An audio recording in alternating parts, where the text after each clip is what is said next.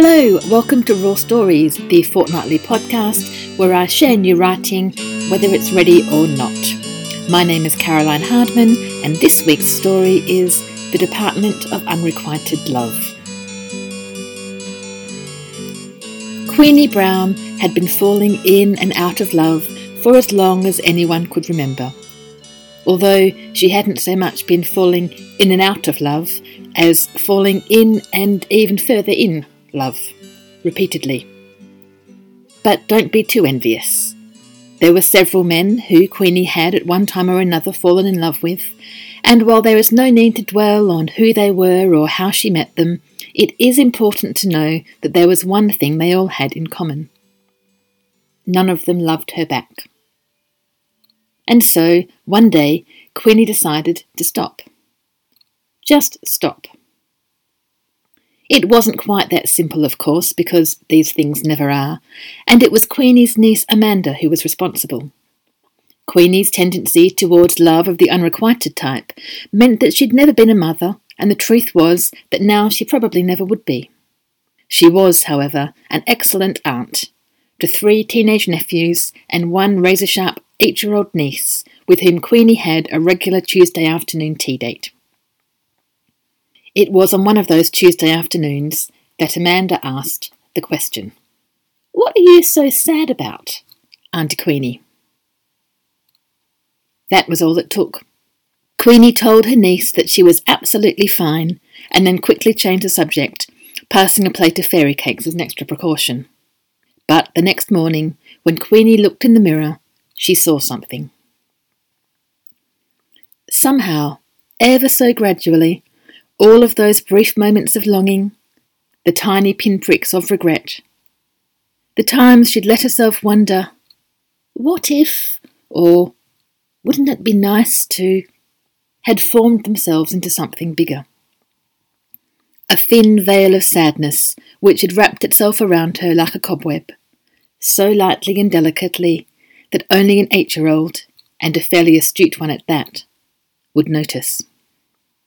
Queenie saw it that morning in the mirror, and once it had been seen, she couldn't unsee it. She certainly tried, that morning and the next, and for several mornings after that. But no matter how many times she tossed her head, forced a smile and gritted her teeth ever so slightly before she looked again, it was still there. "You stupid, stupid woman," she eventually whispered to her reflection on one of the mornings, and sadly shook her head. Queenie took to her bed for 3 days after that. She let her phone battery go flat, and took the landline off the hook in case anyone tried to phone her, or, even worse, no one tried to call at all. She didn't sleep, she didn't cry, she just existed. And then, after 3 days, she got up, made herself a cheese sandwich, and got on with her life. It's a terrible cliché to say that time is a great healer, but that's the annoying thing about terrible clichés, they're almost always true. So yes, it turns out that time is a great healer, and that for Queenie, 3.5 days was exactly how much time it took. Queenie didn't just get on with life, she embraced it. Love affairs, even the one-sided ones, do take up quite a lot of time, and Queenie filled the spare hours she'd acquired with activity. She roared through university courses and night classes and signed up for every volunteer program she could find. She trained for a marathon, and then a triathlon, and then an ultramarathon, which she won in record time. She wrote a novel, and the more difficult second novel, and then her first novel was optioned for a film, so she wrote a screenplay too, and then she directed the film. She qualified as a Master of Wine and a Cordon Bleu chef, and even ran a successful catering business for a while, before she got bored and sold it at a tidy profit. She grew vegetables. She learned the piano and the guitar, and for a brief period the euphonium, until she realised that euphonium players are not often in demand. She played a lot of golf and a bit of poker and Snow White in the local dramatic society's Christmas pantomime. She started a second catering company, which was even more successful than the first. And she tried not to look in the mirror too often, just in case. Between all of this, she kept her regular afternoon tea appointment with her niece, who was now nearly a teen.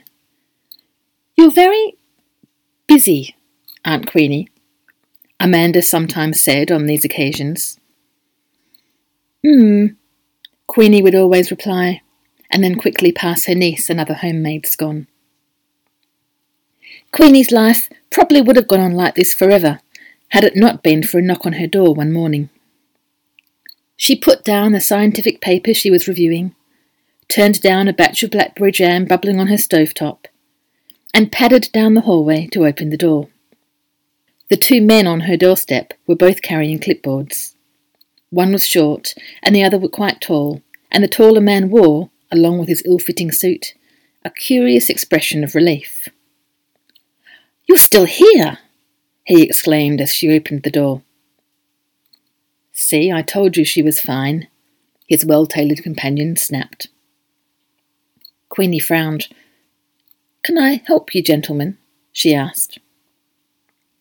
There was an awkward silence as the two men exchanged what anyone else might call a series of looks, but which Queenie, who had recently taken an Open University course in body language, realised was an entire conversation.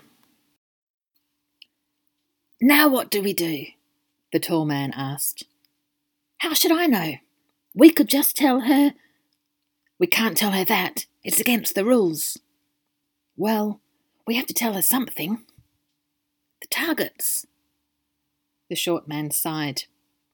"Yes, I know about the targets." "Well, fine, go on then." "What am I supposed to tell her exactly?" "Don't ask me," scowled the short man. "I told you this was a bad idea."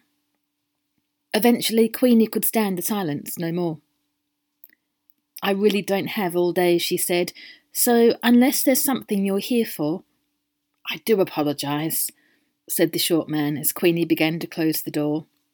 He played with his cufflinks as he searched for the right words, and then glared as his companion seized the opportunity to interrupt.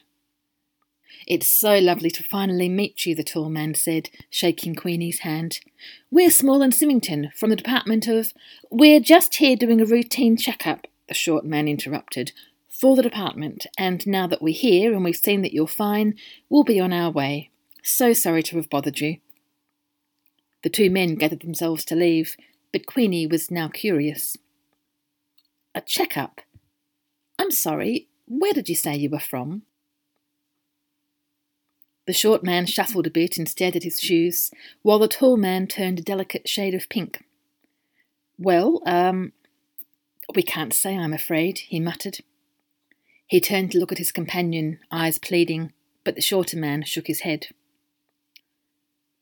"So you can't tell me where you work, but you can tell me your names? Symington and Small, wasn't it?"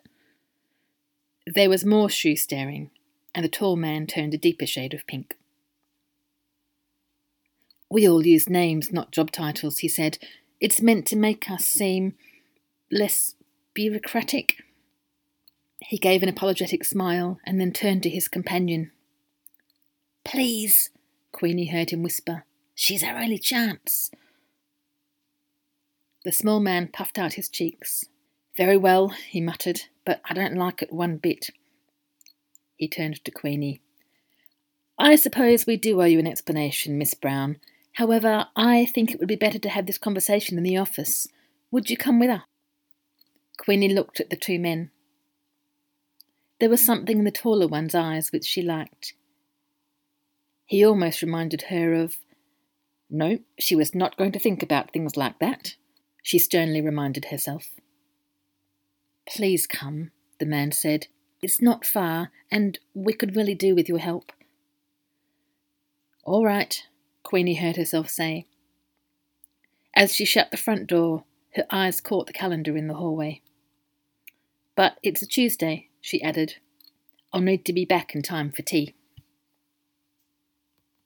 Queenie followed the men down the road, and then into the high street, and under the railway bridge, where she was slightly surprised to see, for what she was fairly sure was the first time, a pale blue door. One of the men unlocked it and ushered her inside. The vaulted ceiling above her head was damp, and the walls, which were stained with brown murky streaks, even damper. There was a definite dripping sound. "I'll put the kettle on," the tall man said, and wandered off. The shorter man gestured for Queenie to sit down, but there weren't any chairs, so she perched on a filing cabinet and waited for him to say something. He did not. "So, this department of yours," Queenie finally said, "these are its headquarters?" "Sort of. It hasn't always been like this," the short man said. "It used to be more—" His voice trailed off, and Queenie followed his eyes towards a bright yellow door in the far corner of the room. Such cheery paintwork seemed quite out of place among the gloom and damp, and the door almost gave off a light of its own. "Where am I exactly?" Queenie asked. The man looked at her evenly. "Haven't you worked it out yet, Miss Brown? This is the Department of Unrequited Love." A tiny wave of alarm coursed through Queenie as those words, and the ramifications of them, hung in the air.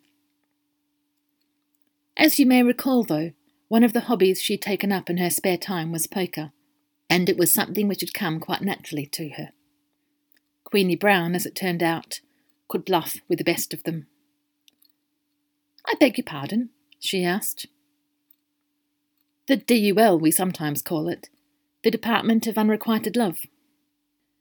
"I see," said Queenie. Her lack of reaction seemed to catch the man off guard. "And I'm here because—" "Ah, well," he said, "we're aware that you've had some experience." "Of love?" "Well, yes, but more the kind of love we're interested in." Before Queenie could respond, the taller man appeared with a tray of steaming mugs in his hands. "Tea's made," he said cheerfully. "Why don't we sit in there?" he added, pointing towards the yellow door. "It'll be much more comfortable." "Do you have a bathroom I could use first?" Queenie asked. She stood up, her lips pressed tightly together. It was only when she was safely inside the tiny room that Queenie let herself think about what the man had said. She closed her eyes and stood in front of the mirror, holding onto the sink to steady herself. As she gripped the porcelain tightly, shame and embarrassment flooded through her. Those feelings had been hers. She liked the fact that they were hers, and only hers, and that she didn't have to share them with anyone else. She'd chosen not to share them. And now these men, these strange little men, they knew about them. Knew about her. The embarrassment gradually turned to anger as it dawned on her. How did they know? And what business was it of theirs? She fumbled her way out of the tiny bathroom and headed towards the front door. "You're not leaving already?" a voice called behind her. "I'm afraid I am," she replied briskly. "Oh," said the voice, "it's just—" "Well, I've made your tea now. It seems a shame to waste it." Queenie sighed and silently cursed the online etiquette course she'd recently taken. "Very well," she said. 5 minutes, but that really is all I can spare." "Grand," said the tall man. "Follow me. We thought it might be easier to have our conversation in the storeroom." Queenie, shaking her head, had no choice but to follow him towards, and then through, the yellow door. Something happened when Queenie entered that room. It suddenly felt like she was floating and being read her favourite childhood story and drinking hot chocolate, all at once. The thing she noticed most of all, though, was the smell. An extraordinary mix of cigar smoke, the brand her dad had liked, and Earl Grey tea, with the faintest hint of salt. Like the ocean, Queenie realised, smiling at the memory of childhood holidays. She breathed in again. Soil, cinnamon toast, and A hint of strawberries, or were they raspberries? The anger, which had formed knots in her shoulders, seemed to disappear as she breathed in deeply and took it all in. The tall man saw this and smiled. "It's wonderful, isn't it?" he said. "Everyone smells it differently. Mine's lasagna, mainly, with lots of garlic, like my grandma used to make." "Make yourself comfortable," his companion said, pointing to one of the soft sofas scattered across the room. It would be hard to do anything else here, Queenie thought as she sank into one of them. The air was warm but not stuffy, and although, apart from the sofas, this room was almost as sparsely furnished as the rest of the building, that didn't seem to matter. It felt welcoming and safe and lived in. Along the far wall was a row of storage tanks, connected by transparent pipes, which made a gentle humming sound. Far from ruining the ambience of the place, the pipes and tanks seemed to blend in and give the room an energy of its own. "This is lovely," said Queenie. "The whole place used to be like this," the short man said. "It's our storage facility, you see," he added, pointing to the tanks.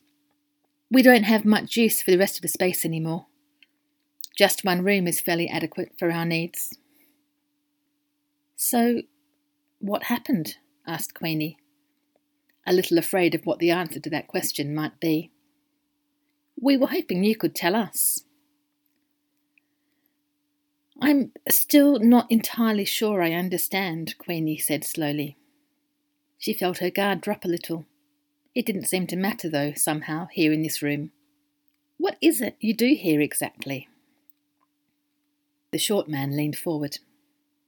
"Well," he began, and then paused, searching for the right words. "When you fall in love in the traditional sense, with someone who... how can I put this? Knows you exist," offered Queenie wryly. The man smiled gently, and for that Queenie was grateful. "When you're in love with someone who loves you back," he continued, "everything just sort of gets sucked up. Your feelings get absorbed by them and theirs get absorbed by you. It all balances out. But sometimes, as was the case in your situations, there's an excess, an imbalance, as it were." "I see," said Queenie, who didn't yet. Not really. "Well, all of that excess love has to go somewhere, and that's our job. We track it, we collect it, we process it, and we redistribute it." "You redistribute it? How on earth does that work?" asked Queenie. "Oh, there are core criteria, targets, hard decisions to make, the normal sort of stuff. It's much the same with the management of any centrally controlled but limited resource, I expect. There are a lot of forms to fill in." "Forms," repeated Queenie weakly, remembering the filing cabinet she'd used as a seat. Paperwork hadn't been quite what she meant when she asked the question. "So, out there there are records?" "Oh, yes, I can show you if you like. I mean, you'd normally have to fill in a Freedom of Information request, but given that you're already here..." No, it's fine," Queenie said, a little too quickly, and took a sip of her tea. She certainly didn't need any reminders. "Oh, don't worry," the man said, seeming to have realised her discomfort. "We don't keep records of where it comes from. We know the vague details, obviously, but we're not too concerned with those. No, these are the records of where it goes." Queenie was flustered now. "But it doesn't go anywhere. It can't. I mean, it's not real, is it?" "Not real?" asked the man, pointing at the tanks and the pipes. "But of course it's real. Those are full of the stuff." "This whole place was once," added the tall man, who was leaning against one of the tanks. Queenie had almost forgotten he was there. "When we were busier." "But it's not." Queenie paused. "We weren't..." She found herself unable to continue and fell silent. Some silences are uncomfortable, but as Queenie sat back, listening to the gentle bubbling sound of the tanks and pipes, and drawing comfort from her surroundings, she realised that this was not one of them. It was all foolish, she eventually whispered quietly, unable to meet either of the men's eyes. It wasn't real. Well, I don't know about that, said the short man, squeezing Queenie's hand. All I know is that thanks to you, we've been able to help an extraordinary number of people. Queenie swallowed and looked at him. Help them how? She finally asked in a small voice. Loving people can be difficult sometimes, Miss Brown. You must know that more than anyone.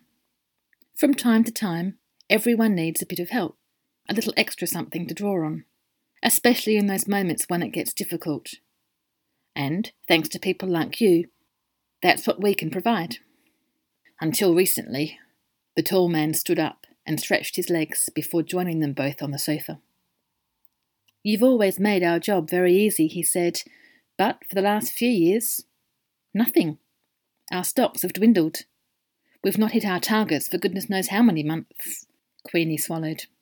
We're working all hours just to cover the bare minimum, the man continued, ignoring the look his companion gave him. My wife wants to start a family soon, but... As he kept talking, muttering about targets and quantities, Queenie thought about the men she'd loved, men she'd not let herself think about for a long time. Look, Mr. Symington, she said, I'd like to be able to... I'm Symington, actually, said the short man. Oh, said Queenie, I'm sorry, I just assumed. Everyone does, he said glumly. Queenie felt a sudden sympathy for the shorter man. He seemed softer in this room, somehow. Less prickly. Mr. Symington, Mr. Small, she said, I know you said you wanted my help, and I'd like to be able... Oh, no, it's nothing like that, blustered Mr. Symington. We can't ask you for it. Although, said Mr. Small. Even so, continued Queenie, I'd like to be able to help you, I really would, but... She looked at the pipes and the two men. I don't know what's in there, she said, and I don't understand what it is you think you're doing with it, but the truth is I do think I made the right decision. Stopping has freed up headspace. It's given me time for... She paused, and the silence which followed was one of the awkward ones. I mean... I make my own jam now, she finally offered. There was another, even more awkward silence. Homemade jam is very nice, Mr. Symington eventually said. Do you ever enter it in competitions? Queenie nodded. I don't suppose... You don't meet many men at these jam-making competitions, do you? Mr. Small ventured. Oh, ladies, for that matter, he added hastily. I mean, whatever, you know, anyone you might... Queenie smiled. Not often. But then, it's not quite that simple, is it? I mean, I can't just talk myself into being in love. It doesn't work that way. I suppose you're right, Mr. Small said glumly. I just thought I'd ask. Mr. Symington rolled his eyes at Mr. Small, although they contained a glimmer of kindness. We really shouldn't have bothered you with all of this, Miss Brown. It's against all sorts of regulations. I can only apologise. Can I pour you some more tea at least? He asked, pointing at Queenie's empty cup. That's kind of you, but I really must be getting back, Queenie said, looking at the time. My niece is due at 3. I'll see myself out. She rose to her feet and picked up her handbag, a little reluctantly. This room was the kind of place she could stay forever. It was good to meet you both, and, well, all the best with those targets. She made her way to the front door. Miss Brown? Queenie paused when she heard the tall man's voice, but couldn't bring herself to turn around. You know, you don't have to talk yourself into falling in love, he said, but perhaps you might stop talking yourself out of it. I'll think about it, Queenie called back as she pulled the door open and stepped back out into the world. After that, Life went on for Queenie Brown. Slowly she started to make some changes. She sold the catering business and stopped reviewing so many scientific papers and took up tango lessons. And every now and again she'd think about Mr. Small's words. She thought about them as she drank tea with her niece, and she thought about them when she looked at herself in the mirror, and she thought about them every time she walked under the railway bridge and past the blue door she'd never noticed was there. Perhaps I could stop talking myself out of it, she said to herself on more than one of these occasions, and perhaps one day that's exactly what Queenie Brown will do. So that was The Department of Unrequited Love. Quite a long story, that one, so thanks for sticking with it. If indeed you have done, I'm assuming that's what's happened if you are listening to this. There are 3 things I wanted to quickly mention about this story. And the first thing to say is that it actually used to be even longer. So the version you've just heard is a bit over 5 pages long. It used to be a good 6.5 pages long. But I took an early version of the story to my writing group, and every single person in that group very politely pointed out to me, quite rightly, that the story didn't actually start until about halfway down the 2nd page. That's quite a common problem for writers, I think. It sometimes can take us a while to work out what it is we're actually writing about and to get to the heart of the story. So I got rid of the first 1.5 pages, and essentially all I got rid of was a whole pile of Queenie's backstory, which was essentially just me having a good old rant about unrequited love and how valuable those love affairs of hers were. But as my writing group pointed out, readers and listeners are clever people, and they don't need to be hit over the head with that. They certainly don't need a 1.5 pages of me having a good old rant about that before I actually get round to telling them the story. So it all went. Although I am embarrassed to say I did later catch myself trying to again squeeze in a very condensed version of that first 1.5 pages by giving it to Mr. Symington, one of the 2 men, as a little speech towards the end of the story. So I had to go back and take that out as well. Speaking of Mr. Symington and Mr. Small, the 2 men, the second thing to say is that I made a deliberate choice not to use their names very much for most of the story. So the names are mentioned at the top, and then they are referred to as the tall man and the short man almost the whole way through.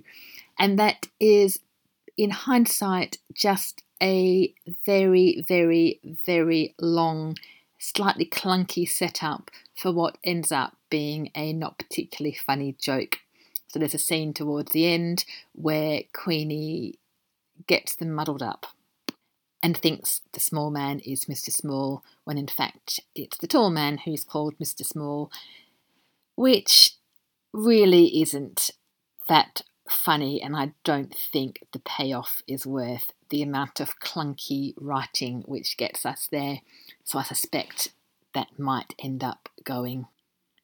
Even though it greatly amused me at the time, I have a sneaking suspicion it doesn't amuse anybody else quite as much. Speaking of things which amused me as I wrote them, brings me to the third thing I wanted to talk about, and that is one particular line early on in the story, during the section where Queenie has taken up a whole ridiculous raft of hobbies to fill in her free time.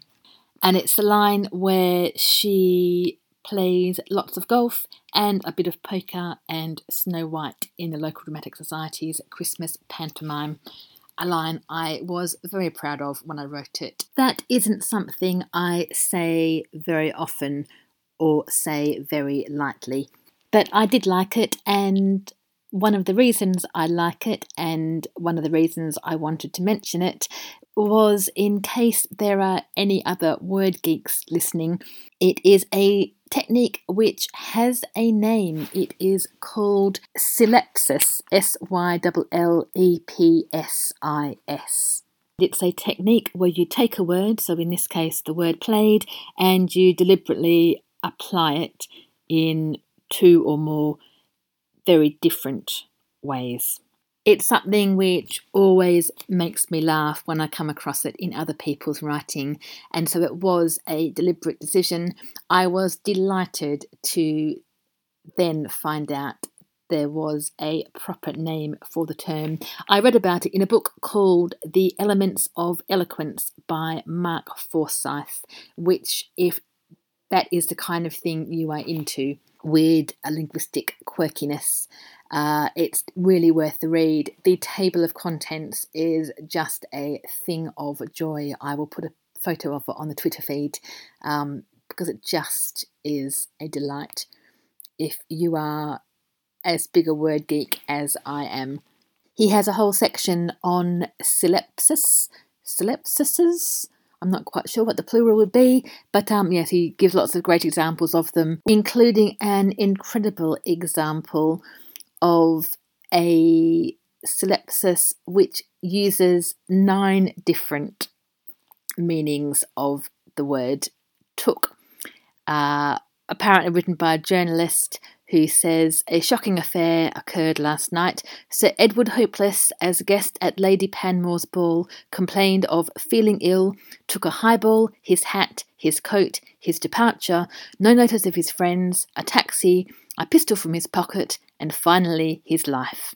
Other examples are things like he fell into bed and fast asleep, or one which Charles Dickens used, Mr. Pickwick took his hat and his leave. If you want to read more about them, there is a great chapter in Mark Forsyth's book. That is it for this week. As always, if you would like to get in touch, I would love to hear from you. You can do that via Twitter. I'm at rawstoriespod, or send me an email at rawstoriespodcast@gmail.com. Thanks for listening. As always, I will see you again in a fortnight for another Raw Story.